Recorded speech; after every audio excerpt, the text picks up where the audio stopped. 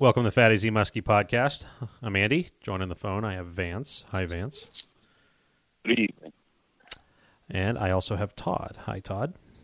I'm here, ready to roll. Very nice. No real little announcements. We'll just kind of get through these plugs here. So, Fatty Z Muskie Products, kind of is in the name of the podcast, and a big supporter. In fact, I'd say primary supporter of this podcast. You can find our baits at Muskie Tackle Online, which I did get an email just the other day. All of the last shipment, that nice order that they got, is up on the site, and there's another reorder. So look for more baits to be coming in the future as I get those painted and shipped out. And you can also find the baits at Team Rhino Outdoors. That's another online site. And Hogan's Hut, if you like to walk in. And what little town is that? Stowe. Stowe. I thought it was Stowe. I didn't want to mess that one up. Yep. I just call it Chautauqua, Stowe, New which York. is like an enormous area. Yeah. So, It's sort of everybody does around here. It's just Chautauqua. right. Even though Jamestown to Mayville, and yeah. it takes you a half hour to drive from one end to the other in a car. Yeah. But regardless, you can, brick and mortar store, you can go right in there. And O'Donnell's.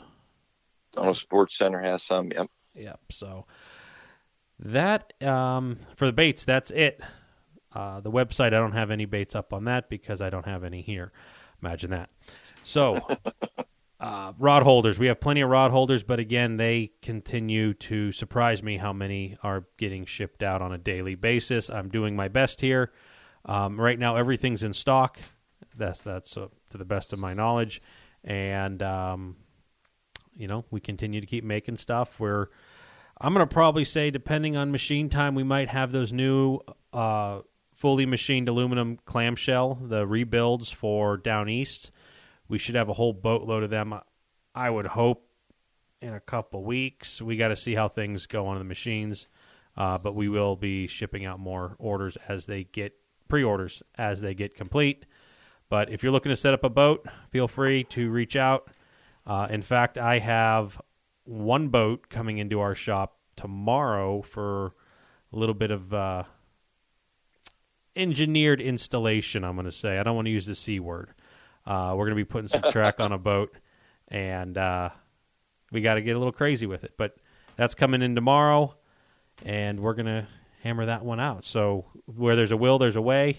Some people can look outside the box and get it figured out with me through texting and pictures and hand sketches, and those are the best ones that I can work with, is people who have an open mind. So if you think it's impossible, give me a shot. I'd love to take a swing at it. So, and with that, Muddy Creek. Muddy Creek Fishing Guides, mcfishandguides.com. Check out the website. We got lots of neat stuff going on there. If you want to book a trip, give us a call. We'll see what we can do. I don't think Vance and I have anything really open till October. However, with this travel ban, I've been flipping and flopping. So they put a travel ban in the state of New York, all this COVID crap. And Ohio people, they got So I had some Ohio people cancel. I had 5 of the next 7 times I was fishing were with Ohio people. Some are coming, some aren't. Got them filled back in. Who knows what's going to happen? Nobody knows what's going to happen with all this stuff. So, but we don't have an opening. Vance, that's your next stuff, right? October? October 27 and 28, yeah. and I'm done. Yeah. That's where I'm at too. I think I have like 20 and 21 for some odd reason, but I'm not really too concerned about filling that. But, give us a call. We'll do what we can. I think we should start up in 2021. Oh gosh, yeah, I don't really want to get into that till this season's over, but we could do that. Yeah, I mean, I've already got people on the books for 2021. So yeah, it's easy. All you need is a $200 non-refundable down payment. I just can't wait. I can't. I opened up the books for 2021 early because I can't wait for this year to be over. Yeah. With all the crap. Yeah, I mean, it's just changing every day. We don't, I mean, Vance and I can do what we can. I mean, we're going to talk about this later. I mean, it's been the COVID thing. Can we start? Can we not start? Originally, we weren't going to be able to start till, 3 weeks into the season or 2 weeks into the season. Then we could. So they already talked to people. Then you got into this, and then they're putting travel bans, and then people from Ohio can't come to the state, and da-da-da. It's been a shit show. There's no other way to put it. So, Very true. That's the year we're all dealing with. It's not just us. We are making a living at doing this. We'll talk about that later. Got it. We'll do what we can do. If you come up to fish with us, you'll be fishing out of Ranger Boats. Big shout out to them for sponsoring this podcast. That's not an easy sponsor to get. Shout out to Vic's Sports Center. Also not an easy sponsor to get. You got to go there and check out their boats. Fishermen who set up fishing boats. Look no further than Vic's. They sell Starcraft, Starwells, Tritons, Rangers. They got used inventory. Check them out. Good people. But if you go there, you might have to quarantine for 14 days. Do it online. Do it online, yes. Andy, have you left the state since this all happened? He's a law-abiding citizen. I don't think he has. I'm going to say early on, I did take a little trip into New York. Did you? Okay. Real early on, but there were no bans at that time. I talked to nobody. I don't know. Let's just say this. I didn't talk to anybody. And okay. I actually... Just wondering. Well, I'm trying to think here. Did I even get out of the truck? I did get out of the truck one time. Yes. There was a time that I was actually walking properties in New York. And I went up to scope a couple of them out. And I didn't talk to anybody. I barely saw anybody. It was just a couple miles across the state line. But okay. So, yes, I did leave the state. I'm proud of you. Yeah, I'm a rebel over here. Proud. Yeah, you are a rebel. You've left Edinburgh. Yeah. Yes. It was good. So, I mean, it was probably a total of an hour I was outside the state. Mm-hmm. So. And when you left, I'm sure you had your St. Croix rod with you. Best rod on earth, mostly made in the U.S. Check them out. Use them, abuse them. We always say that. Jesus, we haven't got our rods yet this year. I don't know what's going on. Yeah, I can't wait until we do. My God, I need them. Yeah, my rods are look in bad shape, and I saw your boat today, and there's duct tape on them, and you have like athletic tape on them for some. I do, yeah, I do. Yeah. I that's the only thing I had. I'm using a rod right now in my down rod that was my buddy Phil, who passed away in 2008. Well, that's not funny. No, well, I mean, it's not funny, but I mean, that's what I'm down to. The rods are. I'm using that rod. I always just savored it and got it out every once in a while. Special occasion, it's like a main rod. The cork's broken off the bottom half. And what about that one I broke like two years ago? That 8-footer. Yeah, that's like still around. You had to. You use some serious vice grips to get that reel off. Yeah, it was bad. Yeah, that thing. We were in a bad situation that year. Yeah, Big Pat.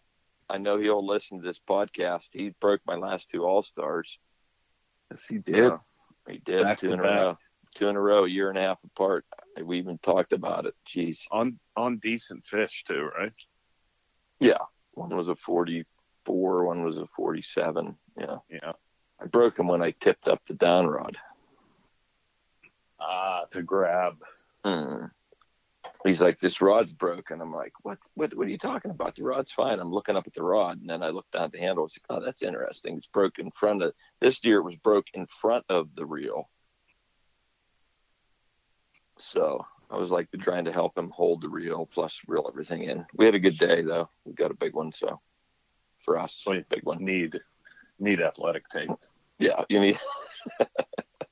You could get some really strong glue. Throwing this back to an Yeah. inside joke that Vance might understand.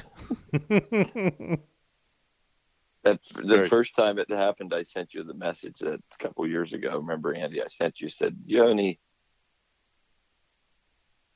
Gorilla Glue or something? Can you fix this thing for me?" And Andy's like, and I also, "Nah, I don't know." I remember you were just dumping epoxy down into reel seats and stuff at one point. Oh yeah.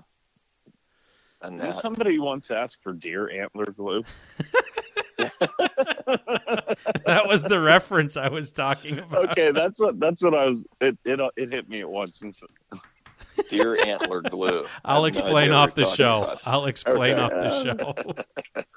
Okay. You know, So But you anyhow, can glue your hopefully- deer antlers back on. Oh, It's pretty self-explanatory. it doesn't involve my bad hunting.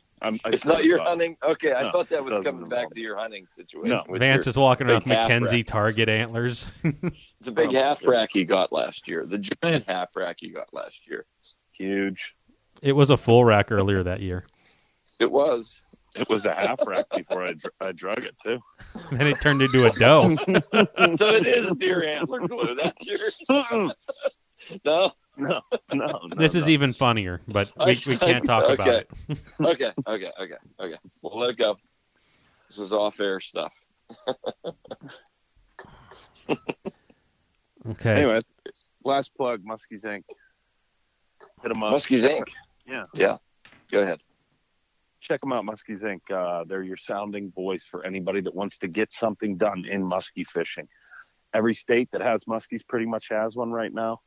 I think if you muskie fish and you care about the actual muskie fish, you should be a member. It's about $45 a year, and that's as much as a bait nowadays. Check them out. Sounding voice. Get involved in the tournaments that are pretty much not happening in 2020, but that's a perk, something to look forward to. And of course, the lunge log, the camaraderie. If you're new, you can shorten your learning curve by just hanging out at meetings and picking something up here and there, whether it's a bait on a lake or something like that. Check them out. Fun stuff. We love having people on from Muskie's Inc. Muskie's Inc. pretty much opened up our relationship with Jared Sayers and vice versa. So we're doing good things at Chapter 16 with the PFGC, and it all comes back to Muskie's Inc. So check them out. Excellent. One final announcement before we talk about other things. Don't know. I haven't got an update on this, but I'm still going to talk about it. The Fall Family Fishing Derby, Saturday, September 26th. It's at Cedar Creek State Park, Waynesville, Ohio. It's at 9 a.m. to 5 p.m. You can register at fishdonkey.com. For more information, go to bbcwilmington.org. It's put on by the Baptist Church of Wilmington. Or you could reach out to Matt Richardson at 937-369-5285. For more information, we'll talk more about this as it approaches. If it's still on, we don't know, but Yeah. here we are. There's that. So, Yeah. okay. So, see, a lot of crazy stuff going on, but I wanted to hit briefly or long, I don't give a crap. Vance, you talked about using Ray-Ban sunglasses a few shows ago. Mm-hmm. And you tried some other stuff. So tell us your thoughts on Ray-Bans, and then tell us what you did and why you did it and your thoughts on it. I love Ray-Bans. I'm very partial to that brand. I've always worn them for style, for usability on the water as well. They came out with a new lens that was to compete with Maui Jim. Maui Jim is essentially like a blue water lens, supposed to be one of the best polarized lenses on the market. And so they came out with this one that competed with this Maui Jim. It was called like the Cromance or something like that. Very terrible name. I would have gone a different way. What was the name? Cromance, like romance, but Cromance. I thought you said bromance. I'm like, what? Yeah. You bought a bromance lenses? Anyway, so they're really good. They help you see in the water, whether it's Hawaii or Caribbean blue, or inland lake waters or Great Lakes waters. They work really, really well. However, because of my brand loyalty, I really couldn't find a frame so that I really enjoyed through Ray-Ban. So I bought this one. I thought it was going to be everything I needed, and it didn't hold up. It held up with the visual. I could see very, very good into the water. However, it let too much light in the lens. And normally that doesn't bother. Explain that. Okay. So by letting too much light in the lens, meaning say these are a large square, almost aviator style sunglass, there is around your orbital bone, you want, when you're fishing, you want that to kind of be encapsulated, but there's large gaps between the lenses in your face. Yes, essentially that. And it was right on the bone. So this let a lot of light in at the end of the day. And I really don't care. But you do. Because I didn't care much because, one, I'm not casting with clients. Yeah, you're watching people fish. I'm watching people fish, so it doesn't really matter.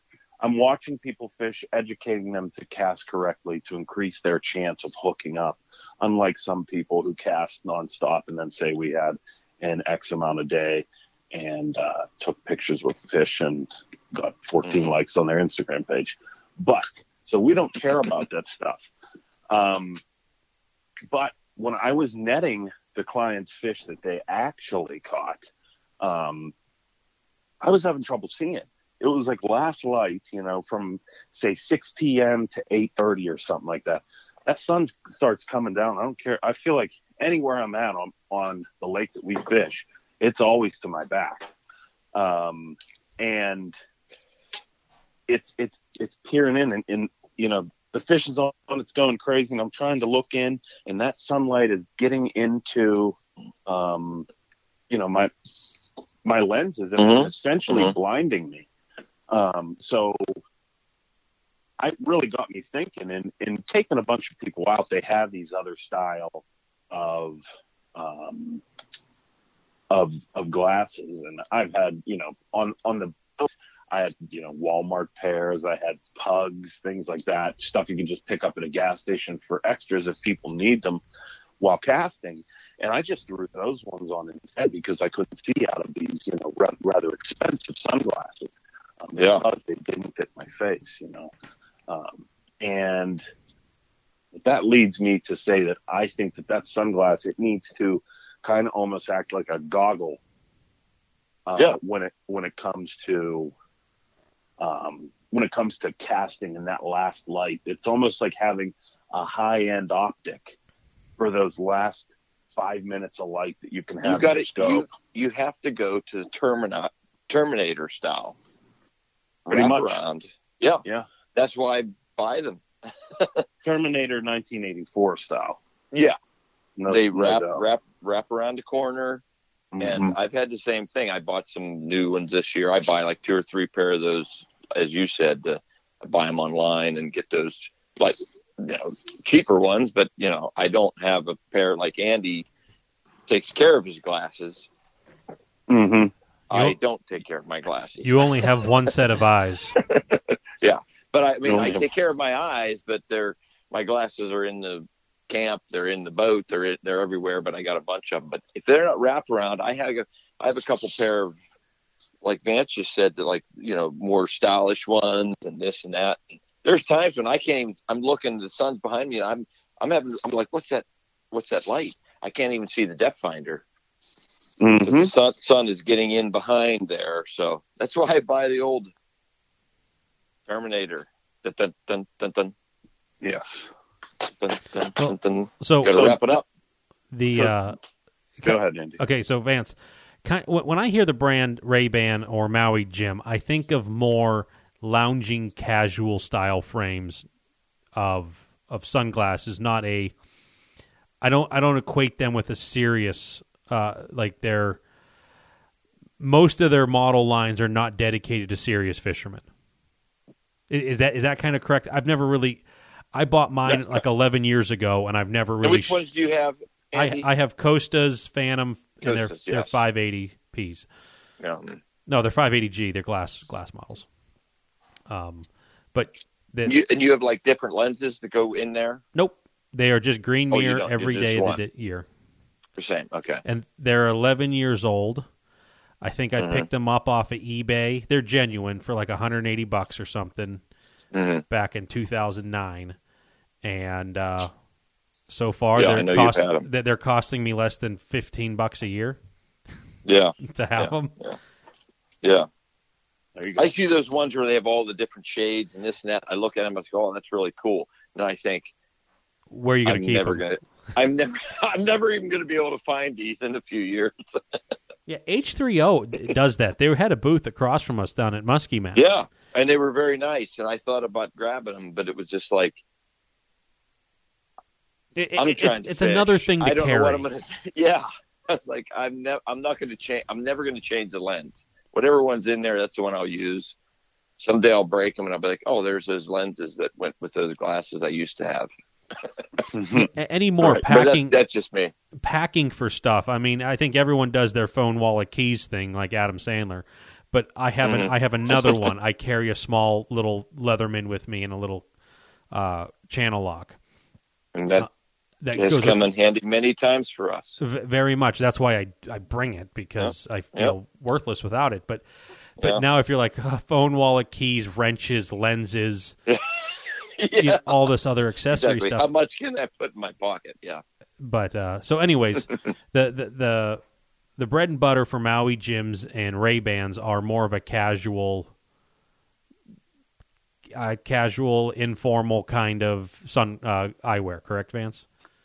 You could call them beach wear. You could call them just everyday use, you know, very, very much geared towards style. However, Maui Jims do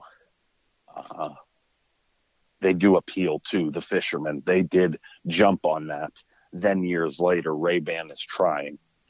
And they're making strides with it because now you can design your own essentially frame for these lenses. They're trying because people realize that there is a market for sunglasses in the billion-dollar industry that fishing is, and so they're trying that. But that's a lot of rigmarole. And when you go buying sunglasses, you kind of just want to pick the one up and leave the store with it. Quick buy, something like that. You know, I didn't have the luxury of doing that, but I wanted to. Obviously, we're talking about this because I wanted to get a new pair of sunglasses.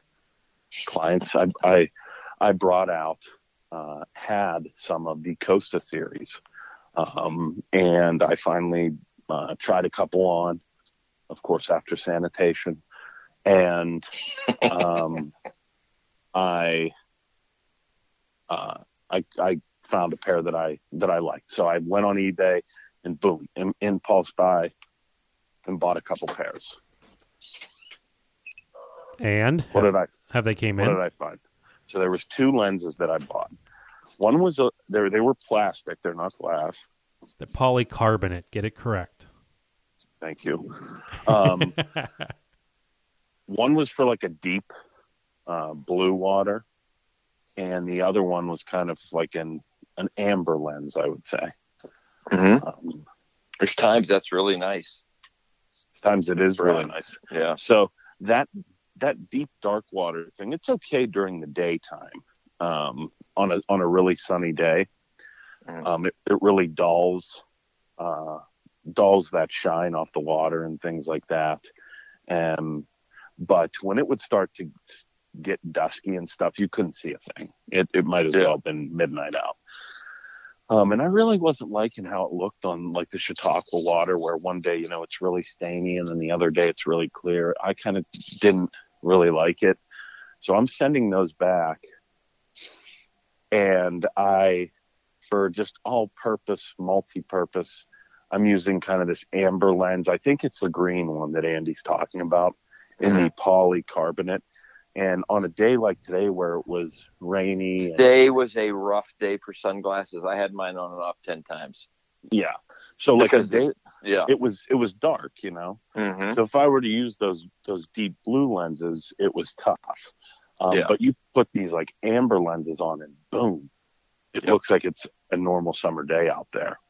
Mm-hmm. Like you could see like a mile down the lake and you could see somebody trolling a mast system with big planer boards and you could see the line connecting to those. That's how with certain lenses. With the lens that I'm currently using now. Yeah. So I was just like, this is really sweet. It was just like a whole new world, I think I wore a pair of your Ray-Bans we went to one of the tournaments. Do you remember that, Vance? I think you've used them in the past for an emergency. It was in the tiller, so it had to be down at Cave Run, the tiller gear. And when you took off, my glasses flew off my head. And you're like, don't lose these ones. These are not $10 Walmart glasses. Yeah. Do you remember that happening? I remember that. This is the best you've ever looked, honestly. Very stylish. Yeah. Very stylish. Might have been stylish. Again, not good for no musky fish. They were just like glasses, Yeah. But so the frames were in a star shape or hearts? No, they're probably. I think they were Club Masters or Wayfair too. They were ones that like clipped together or something. Yeah, they were Wayfair. Be careful there. Maybe I should just go without these. Yeah. Then those were the Club Masters. Mm-hmm. Really, you had them folded up into a little. They were folded up into a little ball, and you're like, "Here, use these. Don't let these blow up your head." Yeah. I'm like, okay. They were very popular in the beat generation, and I've read a lot of those guys' stuff. Not the tiller generation. Not the tiller generation, but so I fell in love with those two styles of glasses, and I was like, these will transition nice into fishing. They did not at all. Double duty. Yeah. You want to spend nights in the club and then go out fishing all day? Buy these. Clubbing, whatever you want. Anyway, so I got these Paracostas. I'm in with this green amber lens thing in the polycarbonate. Helps me see, blocks that last light of sunlight. I like that comparison to say it's like good optics for your last shot at a buck or something like that at night, or deer or whatever it is. Nice. It can. Does it do well on big water and small water? Watch a net job.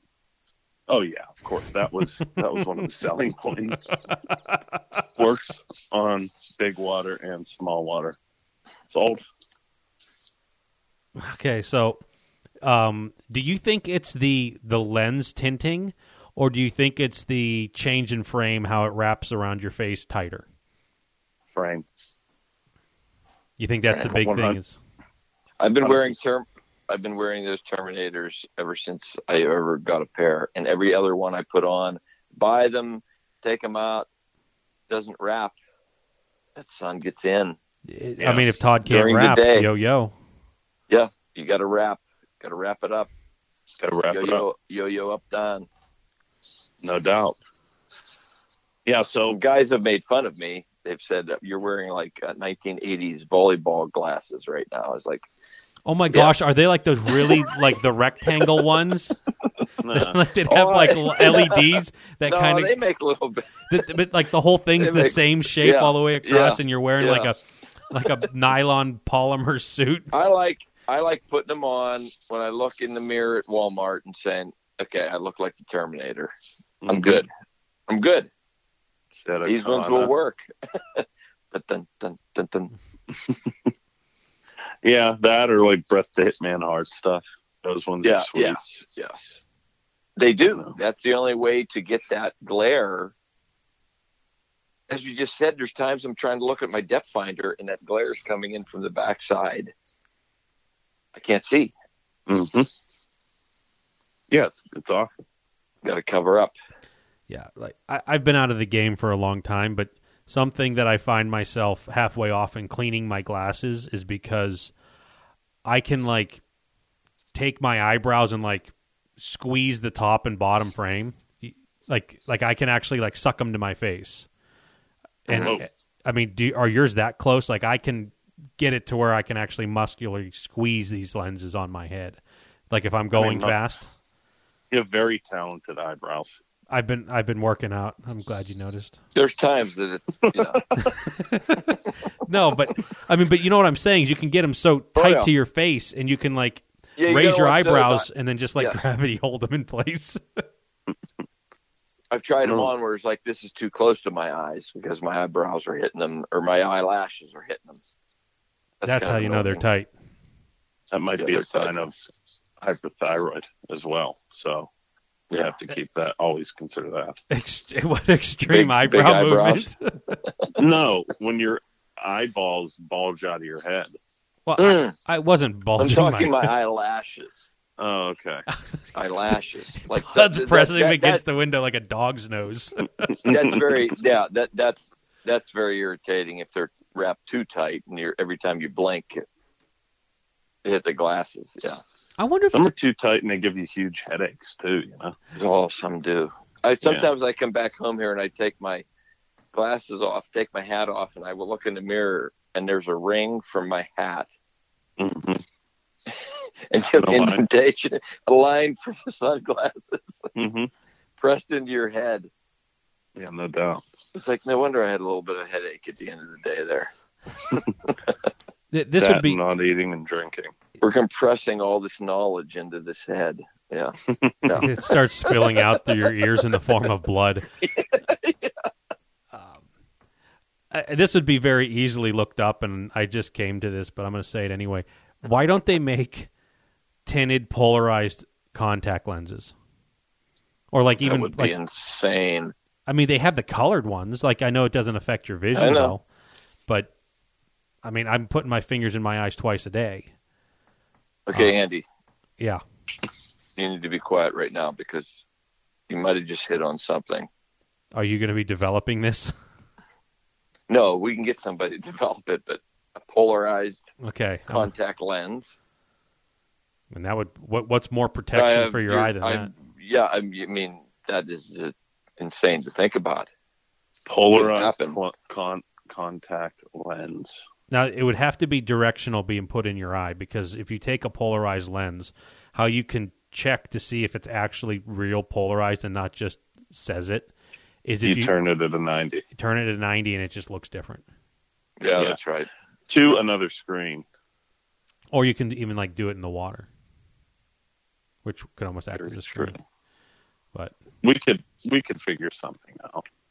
Fat Izzy Muskie Products. Check out. and eye care. Coming soon. Polarized You want to contact put your finger in your eye. lenses. But I don't know, something to think about there. But Something to think about when you're in the market for sunglasses. Make sure they encompass the entire, the frame encompasses your entire eye, and you don't let any light in. I guess that's like the biggest takeaway on this is you can have the great lenses like Vance you've had, but if sunlight can travel between the gap of the frame and your face and put a reflection between your put sunlight between your eye and the lens, it's almost useless. Mm-hmm. So- It is. I mean, it's something that you want to absolutely consider. It might not be as stylish. I mean, mine look great on my face with no smile and a cutoff. Andy, you look good. I No know. matter what. Doesn't matter. I hear that every day when I walk down the street with no mask. Styling, profiling. You're always looking good. The cat calls. It's embarrassing Yeah. in front of my wife and kids. Yeah. You're like, don't do that right now. My wife is right behind me. She's right behind me. She's carrying my stuff. Yeah. I mean, she's so used to it by now. It's just like whatever. But, anyways, I understand. yeah. So, switching gears a little bit here, I got a question.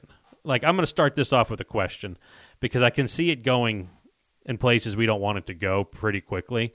But let's do something here. So, a hot button topic, as it is every June, July, August, and September, is water temperature stuff. So I want to start out. I kind of want to phrase this as questions to get people to start thinking on their own, because I think it's real easy to jump on a bandwagon without actually putting any thought into any of this. So this is a real world case example. Okay.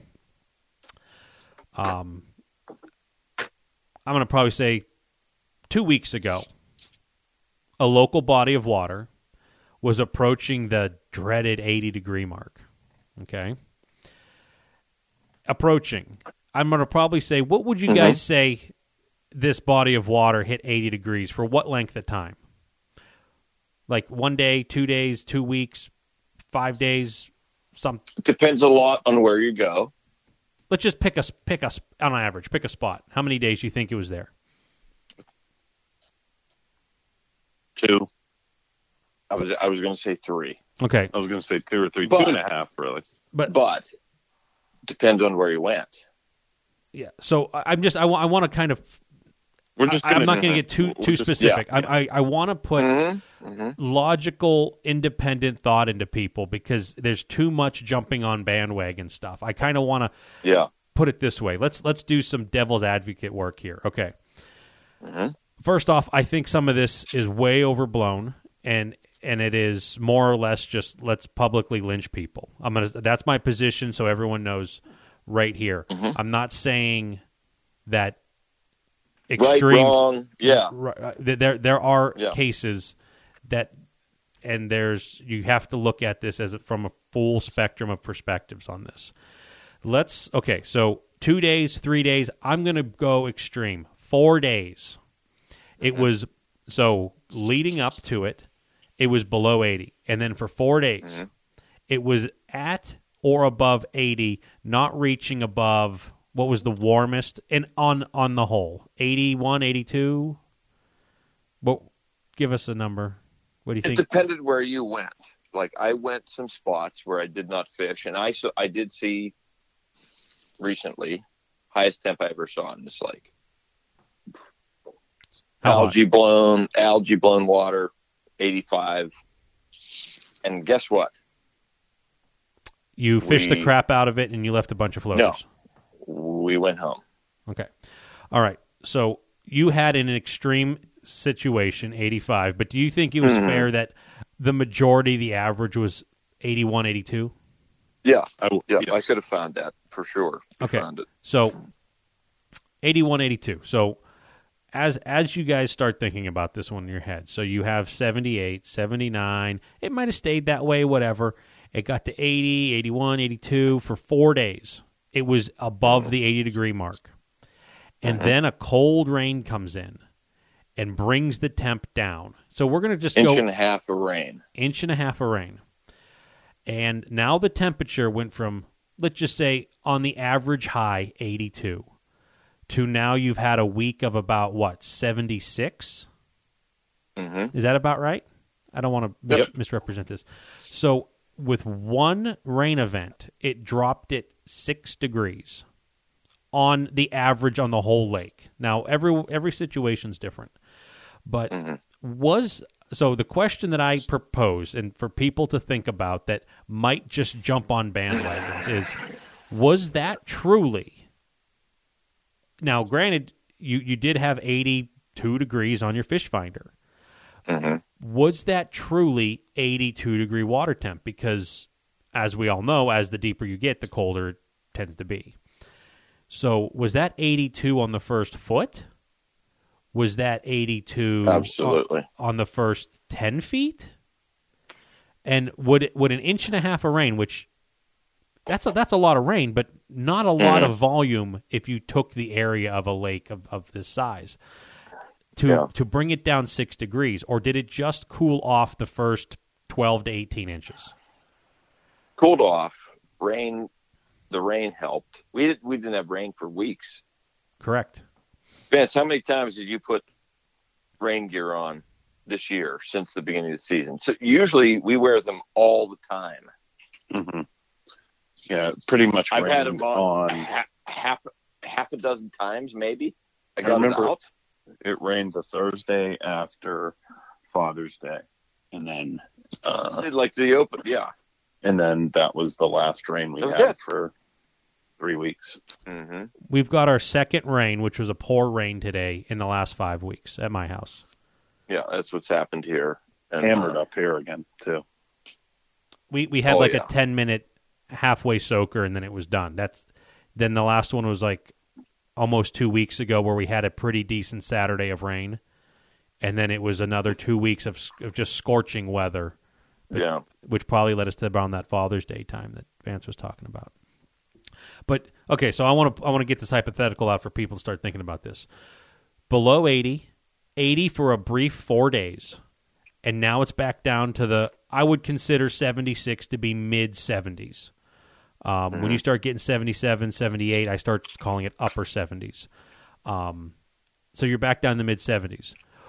So the question I propose is, as soon as 79.9 clicks 80 in this example, were those fish automatically on a death sentence, knowing that, hindsight, one rain event brought it down 6 degrees? The next question that I propose would be, is water temperature the reason these fish are dying, or is it an oxygen depletion? If you do, I mean, I could go down a whole bunch of things that are critical. Oh, there's so much we can do here. Yeah. I fight fish like I don't have a fish on. You do. I spin that drag right back, and I barely tug them in. I wish my clients would do that more often. You don't lose as many fish doing that. So if the fish are, the example that I keep saying is they're like, put a bag over your head and run a mile.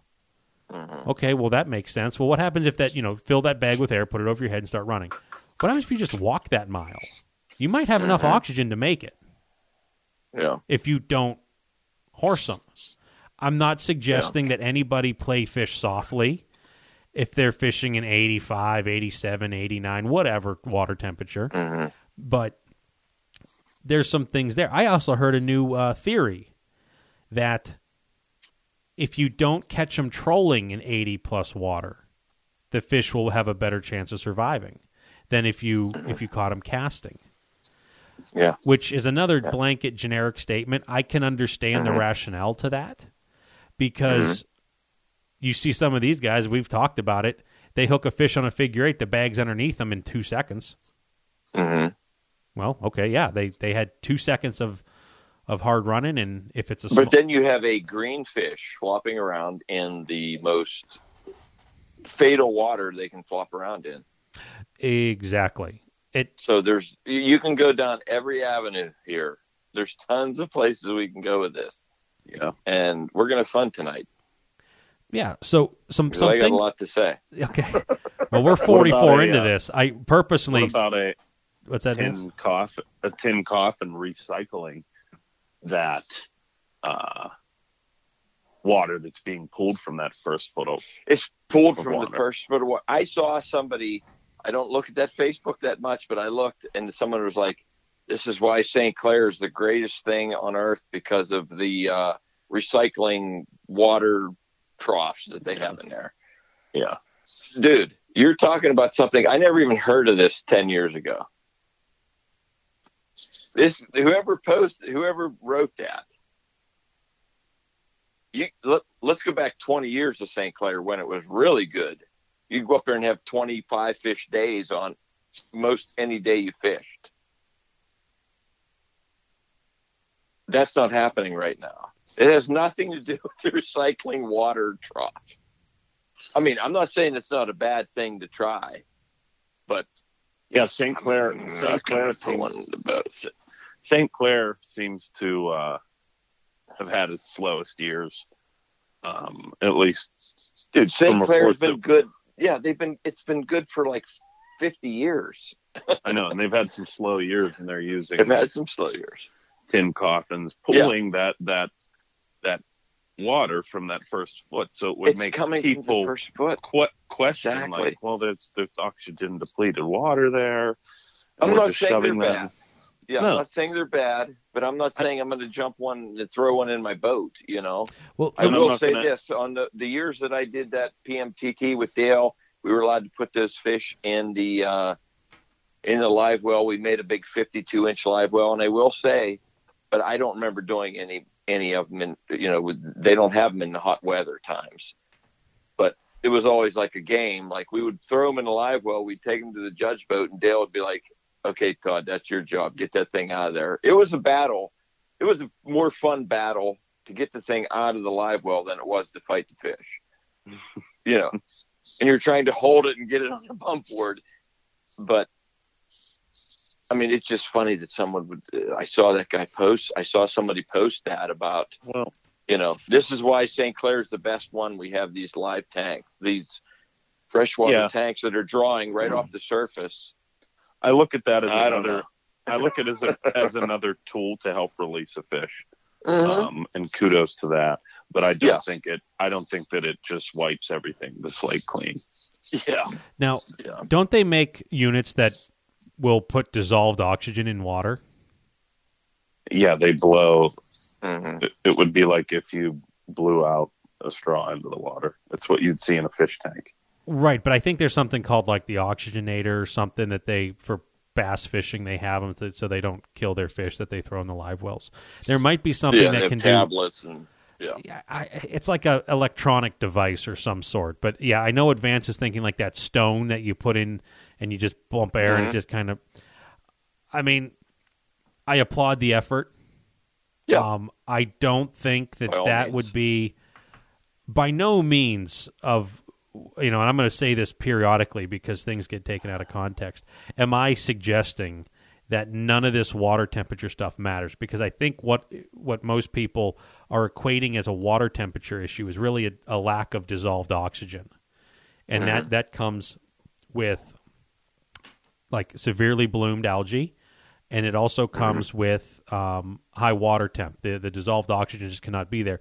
Please reference Kevin Jobs's few years ago podcast with us about water temp. He did a great job breaking that stuff down because, the actual, I think he was saying, I might have to go back and listen to it. It was like in the mid 70s when things started to get on the shaky side. But we picked the 80-degree mark as a fishing community. But yeah, so someone trying to revive it in a tank and something like that, that's great. But it's also, remember a few years ago, a bag of ice that they'd throw in the net or whatever with the fish? Yeah. No, that got brought up. Ice again. Jugs. And that got brought up again. Yeah, just because you cool the water doesn't mean there's automatically oxygen in it. Yeah. It is an oxygen issue. Mm-hmm. So, but, you have to pick a temp here. Like, what's the temp? Is it 80? Is it 75? Whatever, We go with 80 up here. I think 80 is pretty much across the board. If you go with 75, some of the stuff that I saw when we were talking about this a couple weeks ago here, when this first started happening. Close the season. Let's just close the season. So I can tell you, I've been fishing here for 40 some years. I've been guiding here. This is my 14th year of having guide business. I've seen 80-degree water temps hit in June, July, August, and September. So, should we just quit fishing? How can you predict what it's going to be? Vance and I are booking people out 2021 right now. Yeah, a year in advance. And I have somebody show up that drove from New Jersey last week.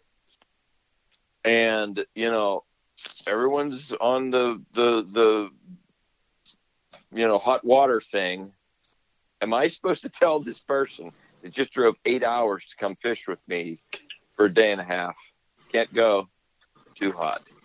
That's where we have to make tough decisions. We have to make tough decisions, and we do. And we shut down for a few days. And we do that. We just are not the social justice warriors that need to wear that on our chest.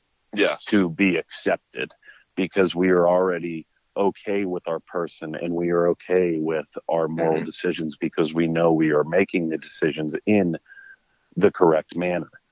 Yes. With a functioning brain. But the big thing these people have to think about, I can't shut down we can't shut down in an instant. Like, oh, here we are today. We're done. Well, so people are staying here for a vacation. You know, let's say, how many people do what we do for a living, full-time muskies? Not a couple handfuls. Couple handfuls. There's a couple people that do it. Todd and I do it. He's expressing that we do it. This is our life now. It is a very tough decision for us to make, to cancel these charters. And we do cancel charters. And we did cancel charters when it was the hottest we've ever seen it up here. Yes. Where Todd and I said, we can absolutely not do this, period. Mm-hmm. And even before that, when they do reach a temperature, and, you know, sometimes we will say, okay, let's start at 6 a.m. then. Let's start at 5:30 a.m. and we're done at 11. I'm sorry, that's the best we can do right now, guys. We'll do half-day charters. Yep. I don't want to do this right now. We've been doing that since we've known each other, and you've been doing that for a longer time than I have. Yep. And we do take the moral, the moral high ground when it comes to the fish. Again, but again, there's people that don't see that. There's people that make assumptions, people that have never met us, people that, you know, hate us. When you're good at something, you're not right. You know, when it comes to a debate like this, if you're good at it, if you're on top of your game, people are not going to see your side of it. It's very much like Democrat, Republican with this. It's a dreaded thing every year. Like, oh my God, I hate it. When's the water temp going to hit this year? I mean, people are going to be, and we're booked the whole way through. That's our life. That's what we do. I was wishing for that. I was wishing for this like three months ago. You know, when I was like, I don't know what we're going to do this year. Mm-hmm. You know, we might not be able to provide for the family this year. I don't know if we're going to be able to work, Todd. You know, I hope that, you know, we hit those seasons. Yeah. I was like, I can't wait till we hit the high water temperature season. I just want things to be back to normal. You know, and it happens here. And Todd and I take the correct measures. We are on a lake that is trib filled and underground spring fed, and it cools off quickly, and it usually does not stay hot like these other places that are inland that have stocked muskies. This is a beautiful high in elevation natural body of water that does not hold that temperature for a long time. Highest in the country. Which lends well to being able to for us to do this. So, like for example, I canceled, like last Thursday, I think it was. You know, that's when we called it off. Yeah. We called it off. We did a half day. Called it off. Didn't fish again until Monday. Let the rain come in all weekend, and boom, I hit the water launch, and I'm just like, this is freaking beautiful. It's 75 degrees. Yeah. and it stayed consistent all the way until today and tomorrow. And we're supposed to have a super hot day this weekend. We'll see what happens. We'll make the right call. It's going to dip right down in temperature and have a bunch of rain. That we always do. We'll make that call. Again, we do not put that out there. We don't need to put that out there on our social media pages. This is a relationship. Being a guide, it's a relationship between you and your clients. And it's an educational, as guides, you're supposed to kind of be, I guess people will group us as to set an example. But I don't know it's also a business, Vance. I mean, you know that. It's become a business. And when you have this stuff planned a year in advance and these people are coming, they already show up. It's really hard to call off within a day or two. Everybody that was posting all that crap last weekend or whatever, they were fishing on Sunday, but Monday it was no good. Yeah, and that's the thing. Like 80%. That really pisses me off. Like 80% of the people are new and will just follow the lead of social media, and that's just what's happening in muskie fishing. Muskie fishing the social media has brought so many people into the sport, which is a fantastic thing. But they will also read these things and then just jump on the bandwagon, as Andy was saying. They'll just jump right on it, and that's it. And it's ironclad, and boom, done. Okay. So, like, for example, last week it was heating up, and I think it was like Wednesday. This guy had a week's vacation here. And he was staying on the southern basin, which was still water, stagnant, algae bloom, 85 degrees. It hadn't rained in 3 weeks. I haven't been under that bridge in 3 weeks. So he's got a half day booked with me. No, he's got a full day booked with me, but I take him out for a half because of the water temperatures. I was like, I'll take you somewhere on the lake that you'll be able to hit up in these early morning hours, and you won't have to worry about the water temperatures. We go up into an area, 76, 77, catch fish casting. They can swim off extremely fast. His mind's blown. I was just like, yeah, so, dude, like, if you want to come out and fish, just hit it early like we just did, and then, stop when it gets really hot. And that's something that comes with the education and being on a boat with the guide rather than making an assumption, like you just know the guy, and slandering their names and without even having met the person.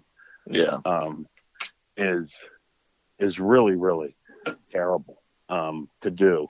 But so that's just another example of what we have to go through with running a business. We still have to hold on to our morals.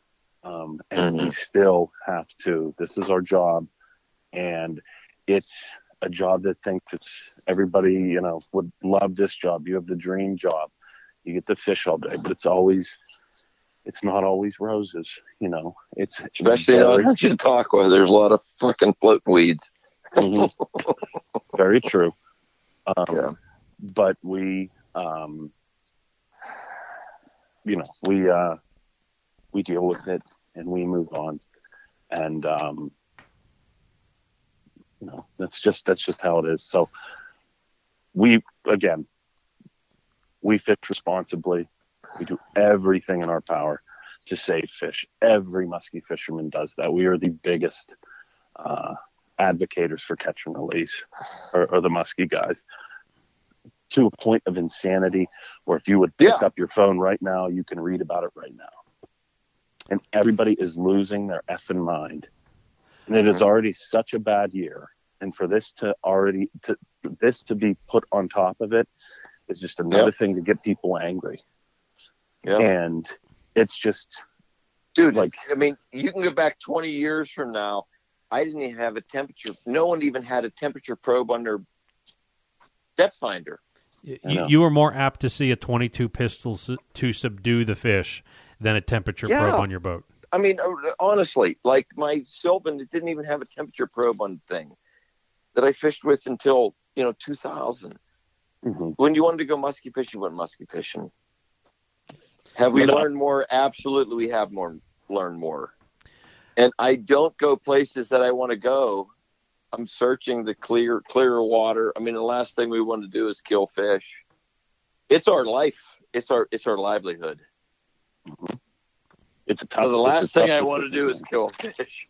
Yeah. You know, we had one today at the boat, and that was just like, I'm not going to net that fish. I'm going to grab it, and then it ended up getting off, and they were a little bummed, but they got a big one right before that. So, but it was like, I'm not, you know, I'm doing everything I can to keep these fish in the water, you know, and I know Vance is doing the same thing. You know, I know you had some good days here recently, and you're like, this is a repeat of the last one. You already got a picture of this 38. Let's just pop it off. You know, we're doing everything we can to do that, but we cannot shut down in a second. Like, oh, today's the day. Can't fish anymore. Sunday was fine. Monday's not. I can't do that. There's people that have traveled hundreds of miles. I had people from New Jersey, and I had people from like Delaware, like Texas the other day. I've had them at probably every state in the United States come, and all they want to do is go try to catch a muskie, and I can't shut down an instant. If I got a little time, which is how we were able to shut down last week, although we shut down and then we got an inch and a half of rain and water temperatures dropped. That's what we needed. They don't understand. Yeah, we needed it. But again, a lot of this stuff is stemming on social media. Okay. It's social media, and it's a few people that have no clue. They have no job.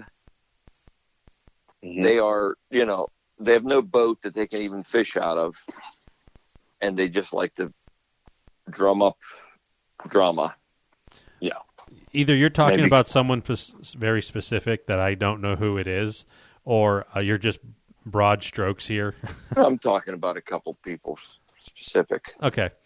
Yeah. I mean, the outcry for us over the past week was, you know, and I'm, you know, I was very touched and humbled by everybody that reached out to us. Yeah. And I appreciate all that stuff. And they're the people that know that we have good intentions out there, and they're people that we fished with, and they're people that have learned from us, and they know exactly what the game is and how we play and run this business. And then there's the other side that just kind of maybe is jealous. Definitely. I would say there is a definite element there. Like I heard, you know, people say like, you know, claiming that our trips were, you know, a lot of money. And, you know, because of, and we needed to pay for our sparkly Rangers, you know, those things were thrown out there. It's just like absolute insane stuff. People fishing out of like 12-foot aluminum tin boats that sink. Yeah. Well, but like, you know, you don't know how hard it was for me to get to that point to be able to get a boat like that and get a sponsorship like that. Taking me 51 years to do it.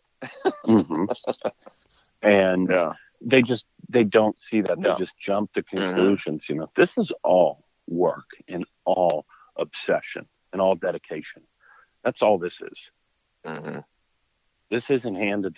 We're not in mommy and daddy's boat. We don't have mommy and daddy living. You know, we're not living in their house. This is all us. This is the three of us. AZ and Muddy Creek. Andy kind of just listens, and he doesn't get to go fishing much. But I feel bad for Andy. Don't feel bad for me. I live a great life. I know you do. We'll be looking forward to come hunting at your place. Yeah. When you see stuff like that, it kind of burns at you.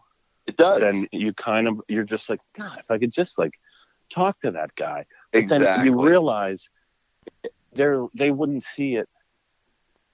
They wouldn't be able to have the conversation. No. And I'm not gonna go on social media and like. No. attempt to like approach someone like that. Yeah. I mean, some of the people that wrote some stuff that I saw were people that I mean I don't know. I've never met them. So hateful. But I know people that do know them that are friends of mine and relatives of mine.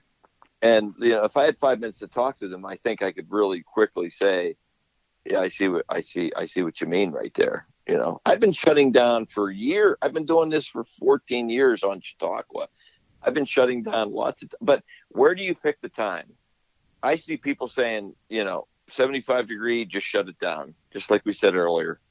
So let's just start in September, mid-September, because I've seen it in early September. I've seen it every month. How about we just quit fishing? Yeah. You want to make them safe? You want to make them real safe? Let's just quit fishing. There's more than enough muskies to go around out here at Chautauqua Lake. And pretty much all the places that are stocked, those places that sucked, and like the Pennsylvania hatcheries, and Ohio's booming right now. And but I see people fishing down there.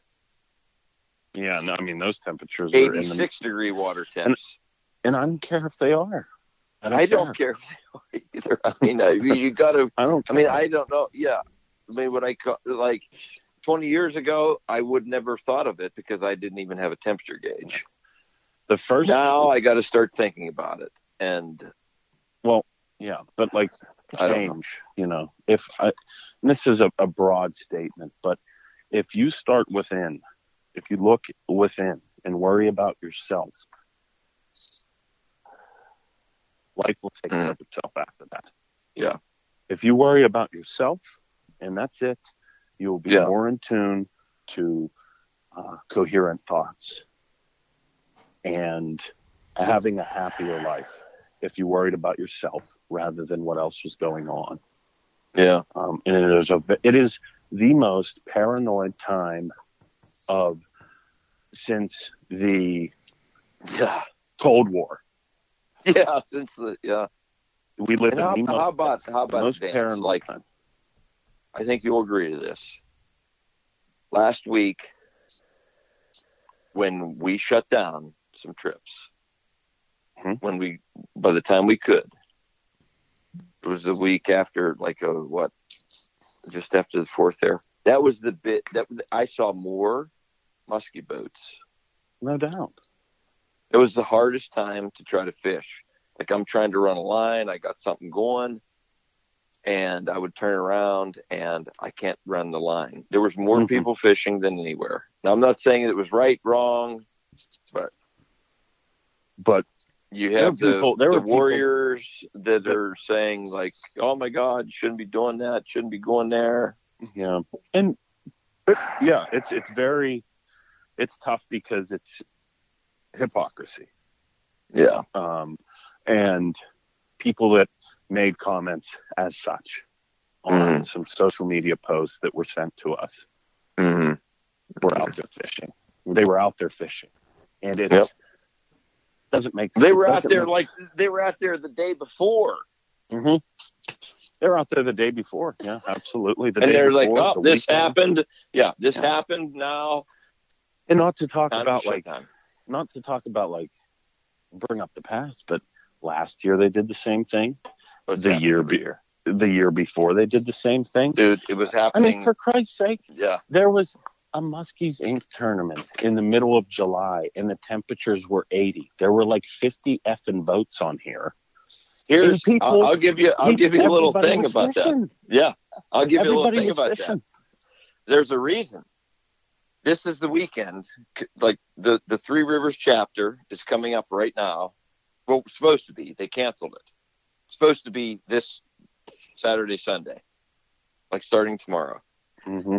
That started happening. I mean, like 20 years ago. Like this is the best time to fish Chautauqua.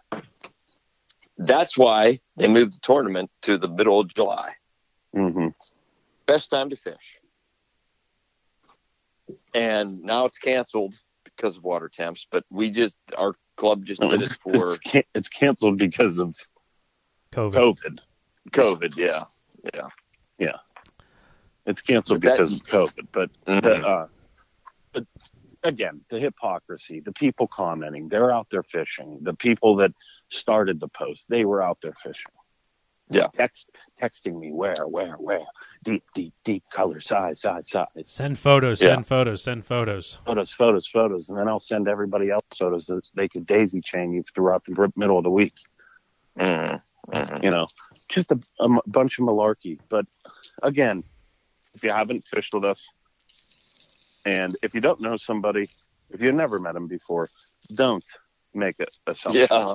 Look on the inside and worry about yourself, and then you might have a better life where you don't have to be such a curmudgeon on Facebook.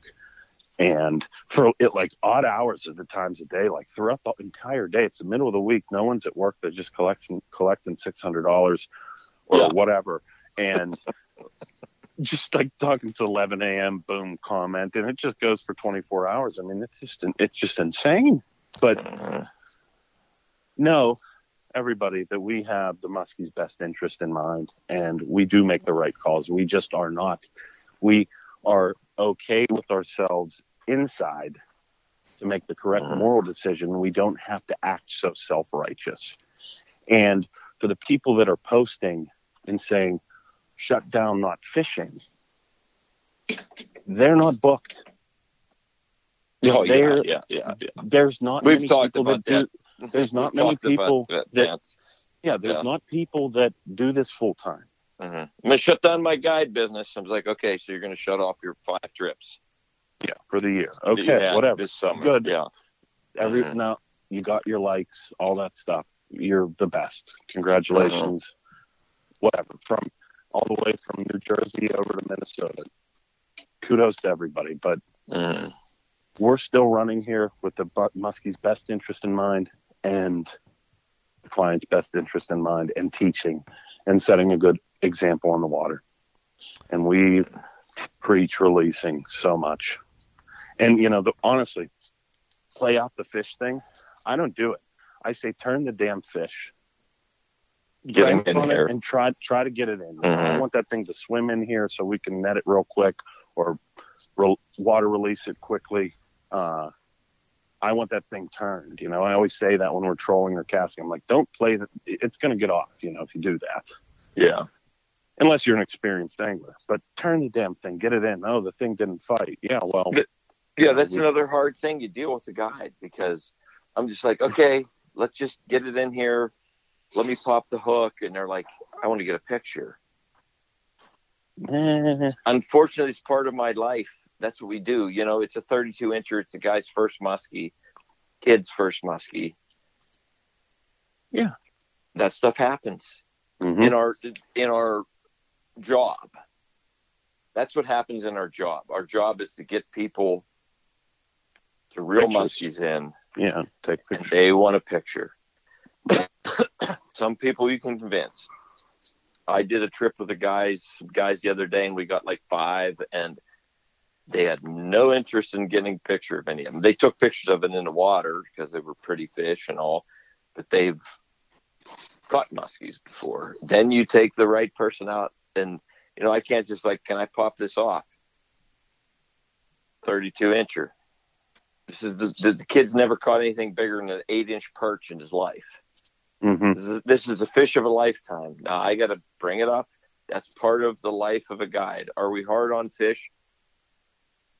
I'm a lot harder on fish being a guide than I was when I'm just a fisherman. But that's the life that we chose to do as being a guide. I can't deny those people that.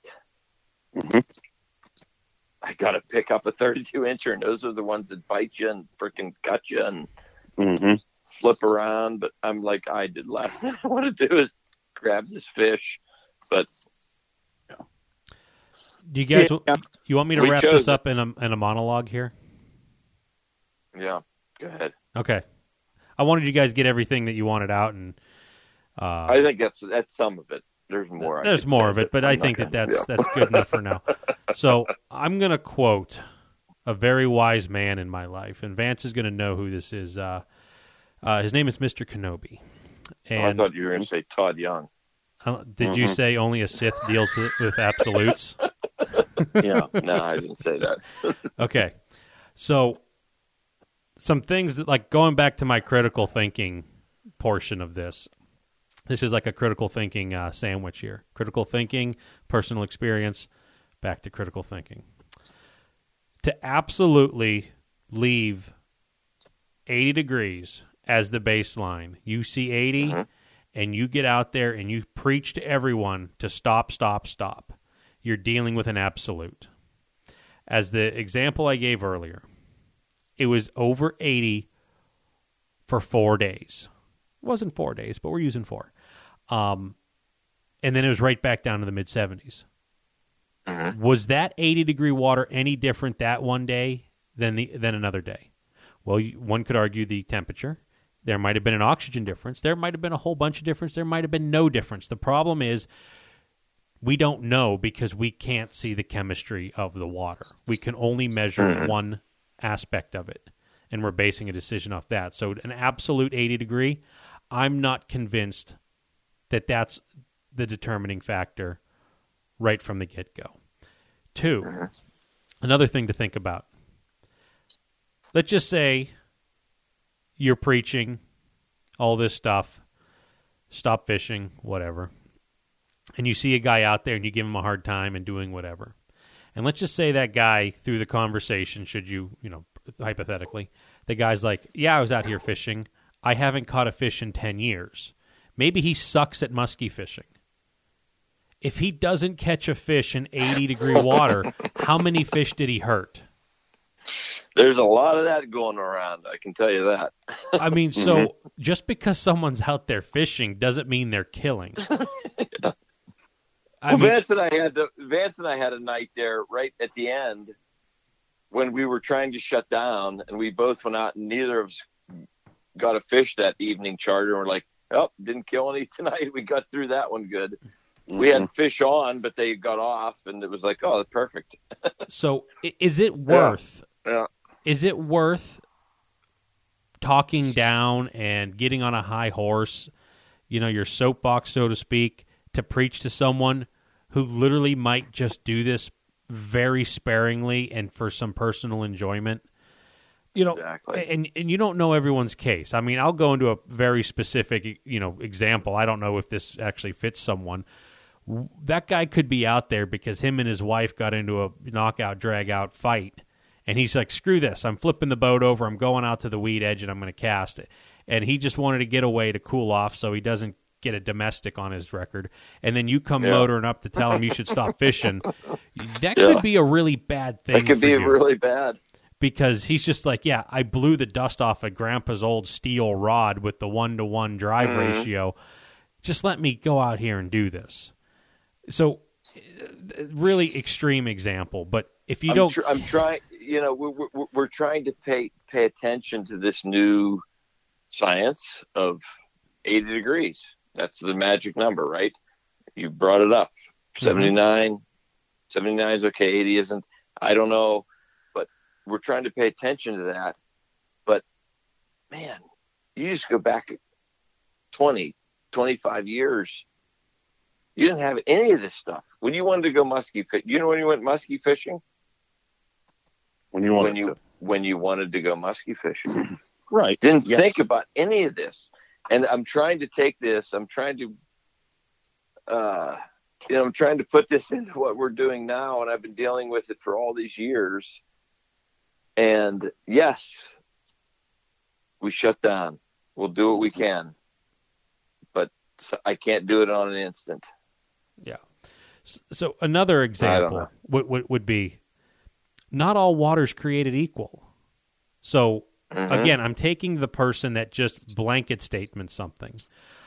I don't know for a fact, but I've heard that rivers, even if they get up to 80 degrees, because they are moving, dissolved oxygen generally, like the water temperature, is more uniform throughout the depths.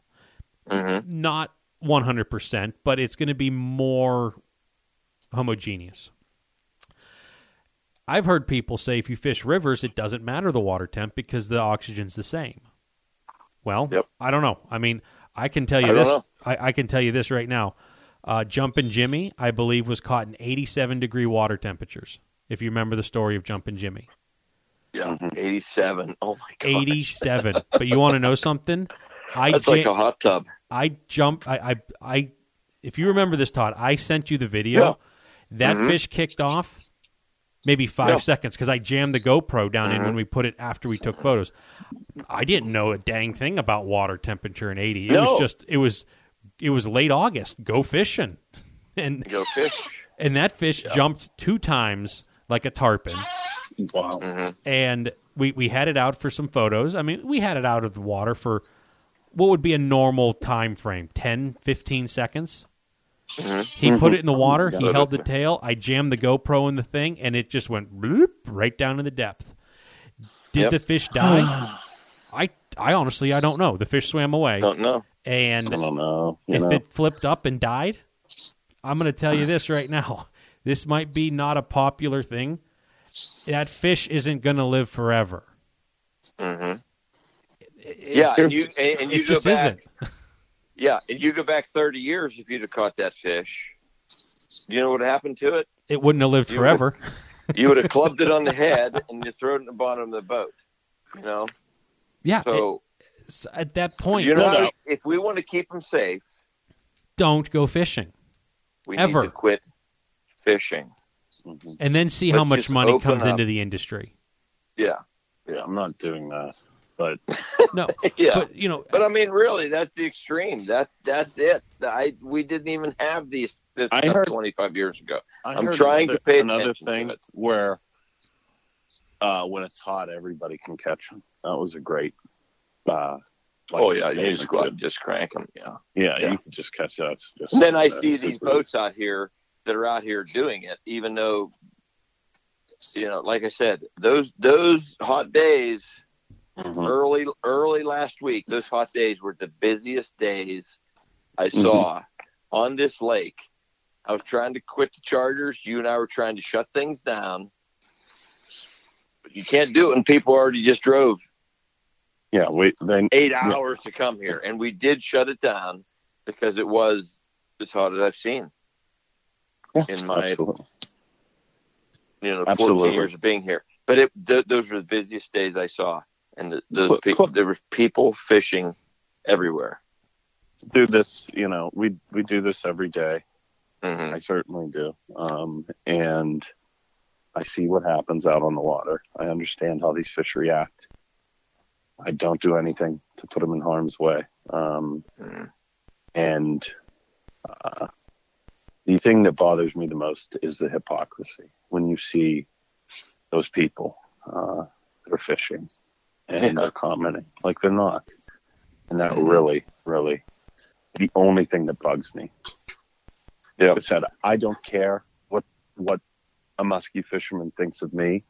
And I don't care if the other guy's out there fishing. But when it's noted that this is hypocrisy, and you go out and say something and do the other, that is just that bothers me. That bothers me because you're just a snake. You're a snake, and it just.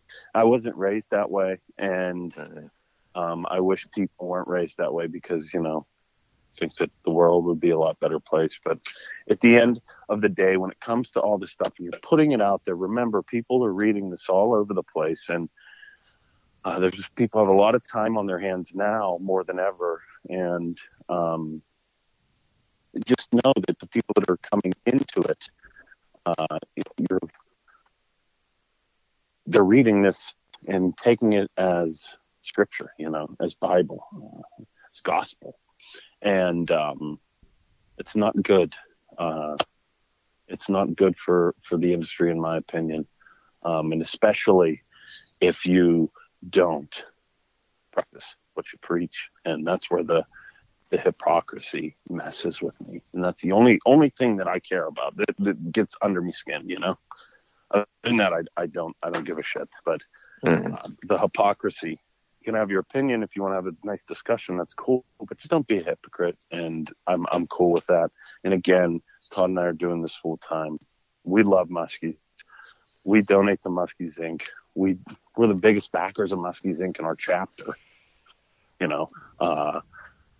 and for us to take heat like we did over this past week was amazing. It's very motivating, and it's really terrible to put fire under somebody who's very driven. So I am super excited about the rest of the season, and I just had some bang up days on the water out here because of all this, and it was lovely, Oh, it was so lovely. I was just in my element. I felt alive. It was wonderful. So good deal. All right, so I got a few more things I want to try to do to wrap up. So more hypotheticals for people to think about. Critical thinking before, I think it's important to try to educate, people on what we feel is the most recent science. If you go back like 50 years, think back from what we know today 50 years ago on just about any subject, you're going to say, what were we thinking back then? Like, science has evolved so much, and I'm sure we are making enormous mistakes with handling these resources right now that we'll find out in 25 years. And, so great strides have been made. I don't want to go out and say that I'm going to crucify anybody because they make a decision to do what's legal. And I understand that just because what's legal doesn't mean it's right.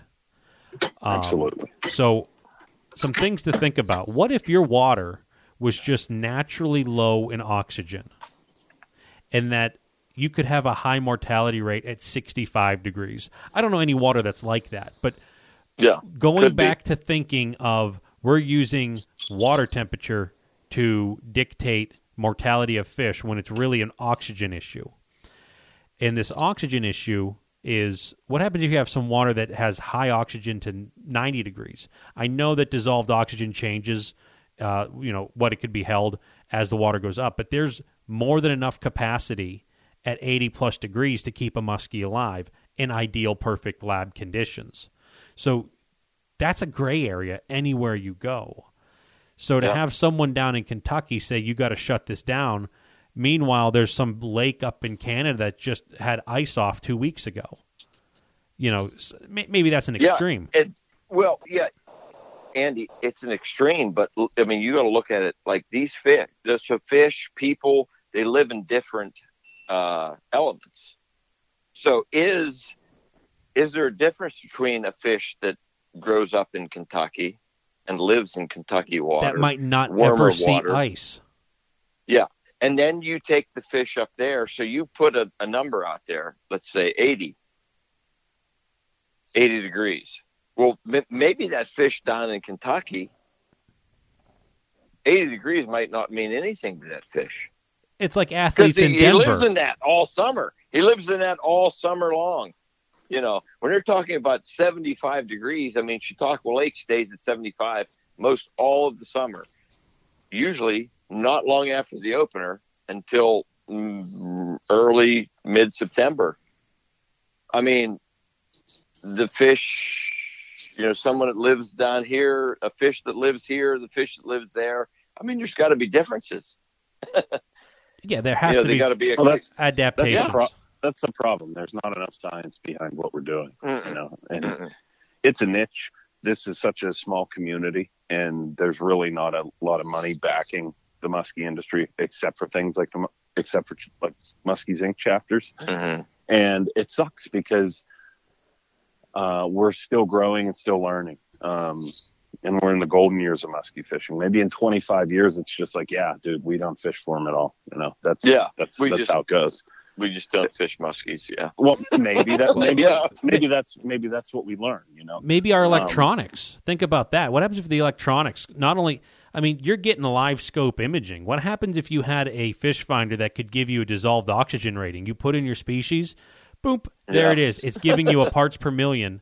And they're like, hey, this is something 3 feet down, 6 feet down, 20 feet down. How about, and that study is happening in areas, and we'll see what happens. But like, we just had John Anderson on talking about how to cauterize a bleeding lung out of a fish, and it got discredited because of many different factors. Mm-hmm. That's what's going to happen. The same thing. There's just not a lot of. He was disappointed because there wasn't as many case studies behind it, or different. It was. They cut a gill when he was just saying like it was a flesh wound versus a gill cut. That was like the deciding factor. Yeah, but there wasn't enough case studies with it, and there wasn't enough on the water experience behind it. That's the thing that sucks about it, and that couldn't get done.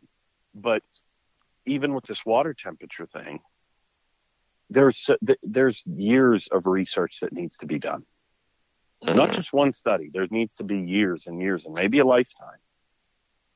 Years of different for us to get this right. So the people aren't bickering about the 80-degree mark. There needs to be more stuff with that. But is it going to happen? I doubt it. What do we do? Do we donate all our money instead of minnows? Do we donate it to research projects? Research projects, stop the stalking. Let's do research. Let's see what happens. That's something. There is years that need to happen in this, in research for the water temperature. All we know is personal experience and what we see happen with our catch and release. I know there's a big difference. You can't relate a fish that lives up in Ontario to a fish that lives down in and that's in what Kentucky. I mean, you can't. That's what comes. They're with totally it, different species. Kentucky, they're living 15 years max, 13 years max. You go up into Ontario, they're living 30 years max. So these are totally different species. It's still a muskie. It's mind-boggling to think how much study needs to be done. It's like looking up and seeing stars.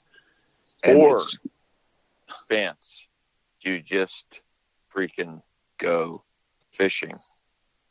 Well, yeah, people have been doing that for years. That's what you do. But I'm just saying, like, for all this to stop, there needs to be this unbelievable research, and it needs to be per state, per body of water for people to really know. And it's not going to happen.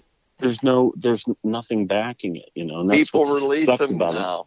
So all we know is what's happening at our feet at that time with the muskie. And it's a lot like COVID. If you're not comfortable, don't go. Yeah. But don't jag on someone that's like not wearing a mask.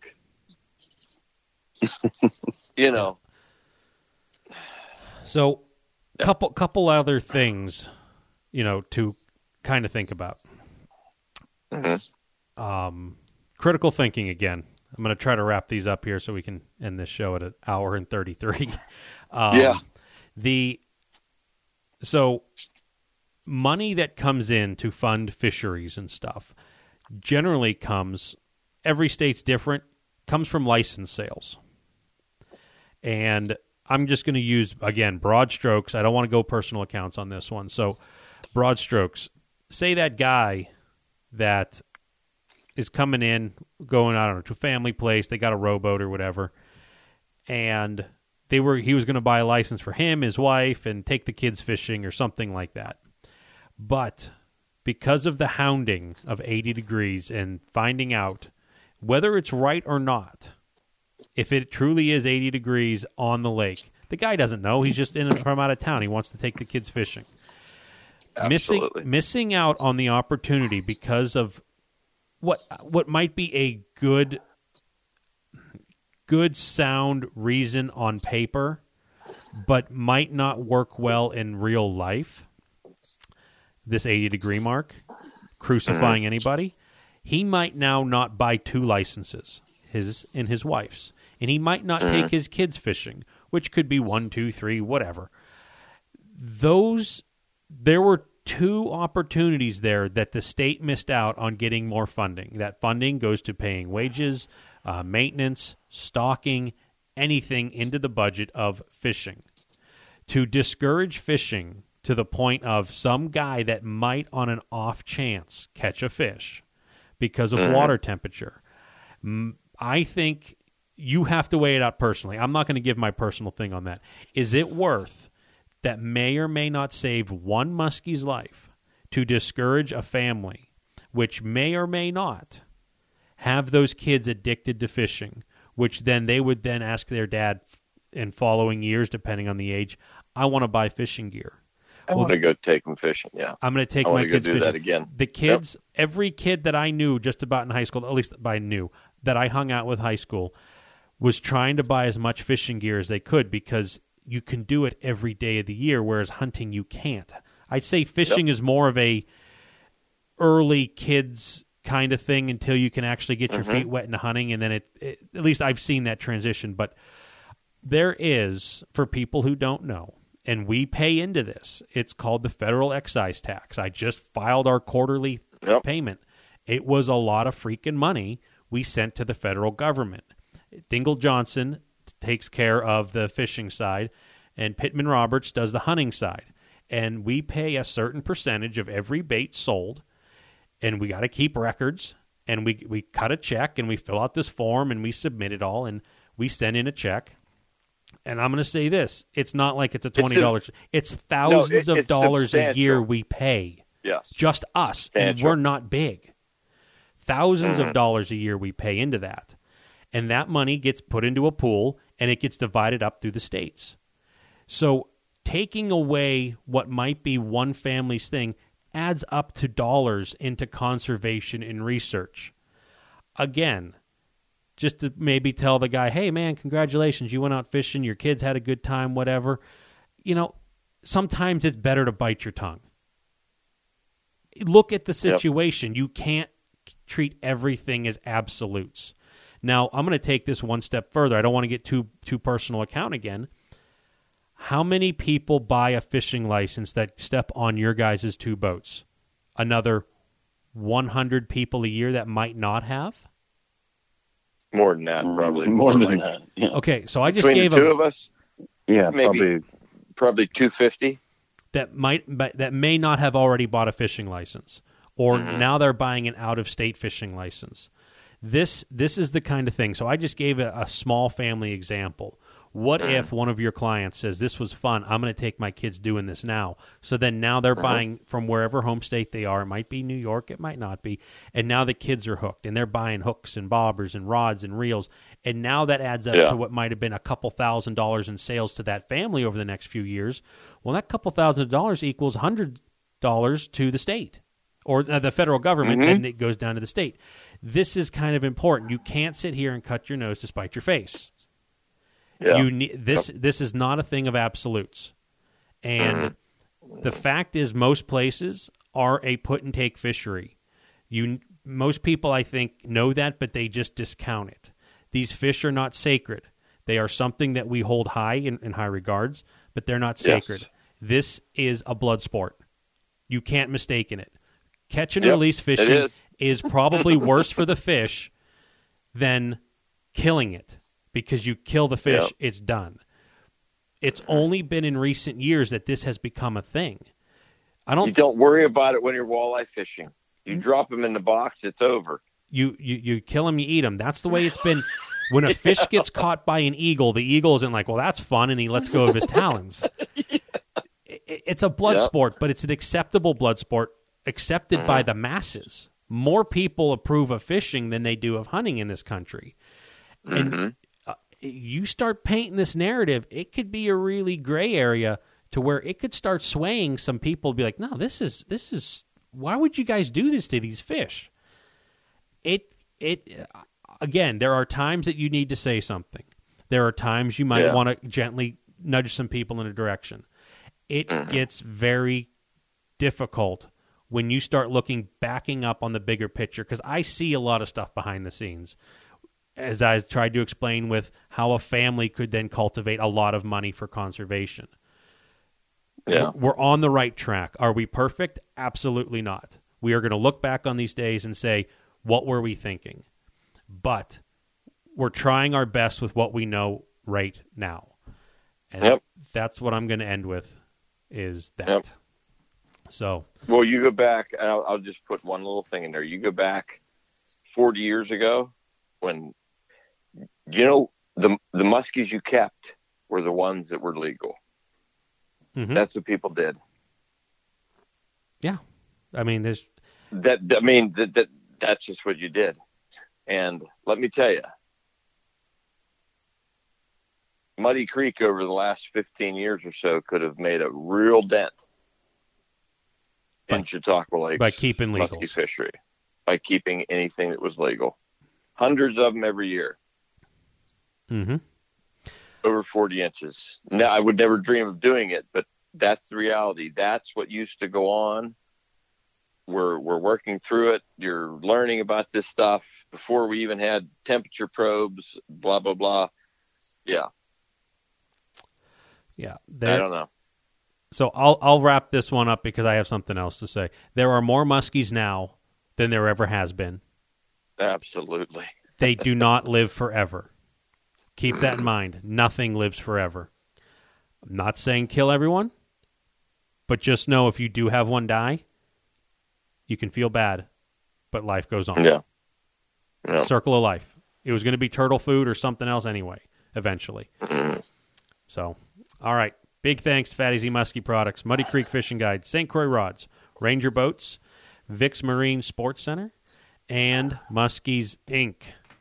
And with that, thanks for everyone for listening. Good luck fishing if you choose to do so.